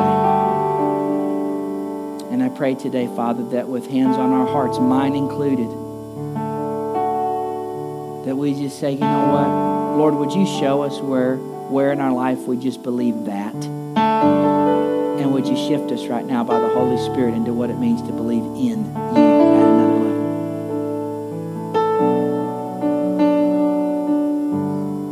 Would you help us open up our hands that are clenched out of fear and say, Lord, yeah, I can put that on the altar for you today. I can put that relationship there. I can put that pastime there. I can put that lack of discipline there. I can put, you know what, Lord, I'm just going to put it all up there. I need you to show up in every area of my life. Mold me and shape me. I'm the clay. You're the potter. I don't want to just be spinning on the wheel. I want your hands around me, God. If that John seat's open, I think I'll take it today. And I've been tempted to be like the disciples that left you that day, God. But today I just want to be a Peter. I want to say, I'm all in. If you're crazy, I'm crazy too. I've sold the farm. I've burned the plow. I don't know where to go back to. I'm so lost. I want to be so lost in you, God, that I don't even remember how to get back to where I was. I want to be another level of what it means to be a follower. Followers don't know where they're going. You're leading, Lord. I don't know where you're going, but God, I know it's better than where I've been. Would you take me with you? I want to see your glory. I want to see your goodness in the land of the living. I don't want anything left on the table that you have for me. Oh, Jesus, would you love me today? Oh, Jesus, would you flow through me today in a greater way? In Jesus. I really feel by the Spirit that we're supposed to pray over these girls on the front row. Can I take just a minute? You guys, will you stand up? I think there's something really special about this, specifically in front of a congregation of people for these, and they're all girls. I love girls. I have 4 of them myself. But I pray over each of you, and I feel the Lord has a prophetic word over each of you. I don't know any of you. So this is going to be a time for people in this congregation to almost stand and say, yes, I edify that. So I'm going to ask you your name. And then I really believe I want to speak a word over you. Are you all okay with that? I'm putting you on the spot. You're all leading from this front, which I think is very special. And so I just want to pray for you. What's your name? Emery. Father, if you'll just extend a hand to these girls and you just pray. If you pray in the Spirit, you just pray into that. You're speaking a blessing over them. Father, I speak over Emery right now. It's Emery, right? I thank you, Father, that there is a special anointing on her. I just feel by the Spirit, the Lord said over you, Emery, that today you've been hungering, and I almost just feel you've been in your bedroom and you're pursuing the right things. That even when other people around you are doing things, you've stayed the course and you said, God, whenever the wind blows, I'm sticking with you. And I just sense over you, you have just a compassionate heart. There's a meekness in you. There's a quietness, but that doesn't mean that you're weak. Meekness is not weakness. And And I thank you, Father, for the gentleness. I just see you sitting on a front porch and you playing with like little animals and you just spending time in the quiet whenever everybody else is running around playing with friends. You tend to just kind of sit by yourself, and I just feel the Lord saying that He's with you in every moment. You are not broken. He did not make you wrong, that you have a call. You have a purpose, Emery. And Father, I just thank you by your Holy Spirit that you have made her to be a leader, and she will lead with boldness. She will lead with the strength. And when everybody else is running off, she sees the one that's left. She sees the one that's at the end of the line. And I thank you, God, for expanding her heart of compassion and prophetically calling her to the front, that she leads with such humility and people will follow. She is a good leader, and you have equipped her with talent and with a heart to push things forward that other people have forgotten. She sees the forgotten. And I thank you for reminding her that, God, when she feels like she's an outcast or when she doesn't fit. God didn't make you to fit. God made you to stand out and to be noticed, because His heart in you will lead with such compassion and strength. In Jesus' name, amen. Do you guys agree? Yes. Okay, what's your name? Tatum. Father, I thank you for this fiery, red-headed woman of God. I thank you that there is a strength. I just see the Father saying over you, Tatum, that you are a servant, that you notice things, that there is a fast pace to you, that there's this energy to you, but you see things that other people often don't see. I just almost feel the Lord saying in this campus that you have an eye for excellence, that you will start to see things. And adults in this room, I need you to hear me when I say notice what they are noticing. They have an eye for detail and an eye for things that you don't have at times. And I thank you, God, that with the right leaders around her, she's going to go far. I thank you that she will not try to do things in and of her own strength or to bypass the wisdom of her elders. But I thank you that she submits herself to your presence, your leadership, Jesus. And as she does that, she is just catapulted into a new level of identity and purpose. I thank you for the things that she puts her hands to prospering, that she is the head and not the tail, above and not beneath, that she is blessed in her coming, she is blessed in her going. And I thank you, God, for the things that you have on the inside of her. I just sense that you just are a worshiper at heart, and the Father's saying those quiet moments of worship when it's just you and Him will actually be the thing that you lead people in. I don't know if you're on the worship team or what you do, but I just sense the Lord saying that you don't forget that you're a worshiper in your time alone, and because of that, you can lead people into those places. That worship happens for you in the quiet places with just the Father, but you can lead people into your quiet places corporately, and there's a freedom in that. And so, God, I thank you that if that's whatever she does, instruments or singing or writing, that she has a heart of a worshiper. And those fields, just like David worshiped, then he defeated Goliath because he was comfortable in his worship with the Father in private, that he set apart that time. And I thank you, God, for in Tatum there being a tenacity for the presence of God, a tenacity for His Spirit, and that changes things. In Jesus' name, amen. You guys agree with that? Yes. Cammie. Father, I thank you for Cammie. I thank you, God. There is just this grit about her. There's a wildness about her. There's a freedom about her. I just see the Father saying, you're always like barefoot. Or you have shoes on right now? You have shoes on right now. You're barefoot. I just see you like running barefoot with a dirty face because you're eating ice cream. That's what I see. There's just this freedom about you, Cammie. And there's this unbridled, I just want to have fun, adventure. So God, I thank you that you have people around her to lead her the right way, because this adventure in and of her own strength can get her into a lot of trouble. But in partnership with your Holy Spirit, you're going to lead her, allow her to lead people into the unknown. She is a pioneer. She is clearing paths. She's willing to do the hard things whenever other people aren't. She's willing to step up and to be a voice whenever other people are quiet. And I thank you, Holy Spirit, that you're leading her even now. You're leading and guiding her into all truth. I thank you that the things on the inside of her that excite her or bring life, I just see you sitting at a table and like reading and hearing things and doing science experiments and seeing things and just finding, oh, I really enjoy that. I feel the Lord saying, Cammie, over you, that you're going to go through seasons where you learn a bunch of different things, but that isn't in vain because you're going to lead people in a bunch of different ways. And so, God, I thank you that she is a leader.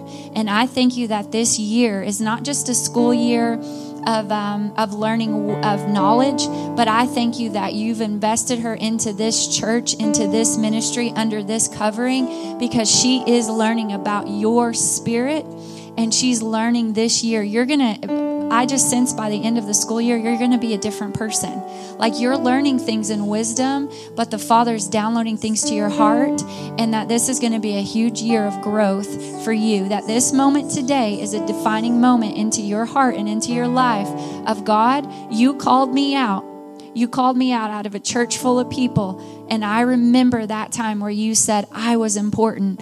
I have the gift of leadership. And you've called me to lead. You've called me to lead with adventure and with excitement and fun. But I thank you for a love of the word, that she is a woman of the word, young, and she finds a solid foundation in your word as she leads and pioneers through adventure and freedom. She is free and unrestrained. Wild, and at times that's hard to parent. So God, give grace to her parents, give grace to her grandparents, give grace to this church to lead those full of adventure. But I thank you with that heart, they will go far into the unknown, into seeing your kingdom manifest on this earth as it is in heaven. In Jesus' name, amen. Do we agree with this? Yes. Claire. Thank you, Father, for Claire. I just thank you for the sweetness of her life, that she is a pleasing aroma of heaven. As she is just, I just sense over you, Claire, that you are just like a garden. And there have been so many good things planted into your heart. You have been loved well. And I thank you, God, that her garden will continue to produce good fruit. I thank you for the friend that she is a good friend. The Bible says if you want to have friends, prove yourself friendly. And I thank you that Claire is friendly. There's a sweetness to her. There's just a love. She's just I just sense just a lover, just like a come give you a hug and hang on type of hug. You're reminding me a lot of my youngest. And just like when she gives you a hug, you feel love. And I thank you, God, that Claire is that type of friend, that when you give hugs, Claire, you're sharing the love of Jesus. I thank you for the heart of the evangelist that's on the inside of her, that wherever she goes, the love of the Father will be shed abroad in hearts, that by giving hugs or by smiling, she's actually ministering your kingdom, Father, on this earth. And I thank you as she grows older, she does not grow cold to that, but she leans into your love, into her heart and into her mind, knowing every person she encounters, she's sharing Jesus. And I thank you for it, Father, a fresh outpouring of love, more encounter, more love shed into her heart, that she is loved by you. You're healing all thoughts, anything that is contrary to that. I thank you that is submitted to the truth of Jesus, that she is loved. She is a child of yours, and she will serve you all the days of her life. In Jesus' name, amen. Oh, Clinton's here. And what's your name? Mila? Oh, Mila. I was going to say it wrong. Mila. Thank you, Father, for sweet, sweet Mila. Thank you, God, that you love her. That I see you playing sports and just being really good at things. You're fast. You can run. That you're good at things that you do. I just see you almost drawing pictures. Like you doing a lot of things and you're really good at them. God, I thank you for the natural gifts, even on this earth, that you've given her. An eye to see things, a heart to hear things. I thank you, Holy Spirit, for just a fresh download. I thank you that the things that she's not good at in the natural, that you're giving even her a grace to learn. She's a learner. She's a studier.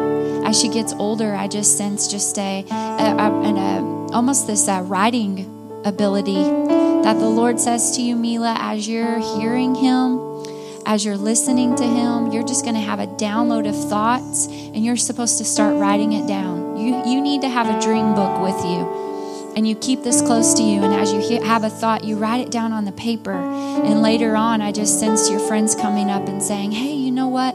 I need help in this, and the Lord just saying, He's given you a solution. That's a solutionary. You keep His word in your heart, and you write things down, and so God, I thank you for she's a drawer of people.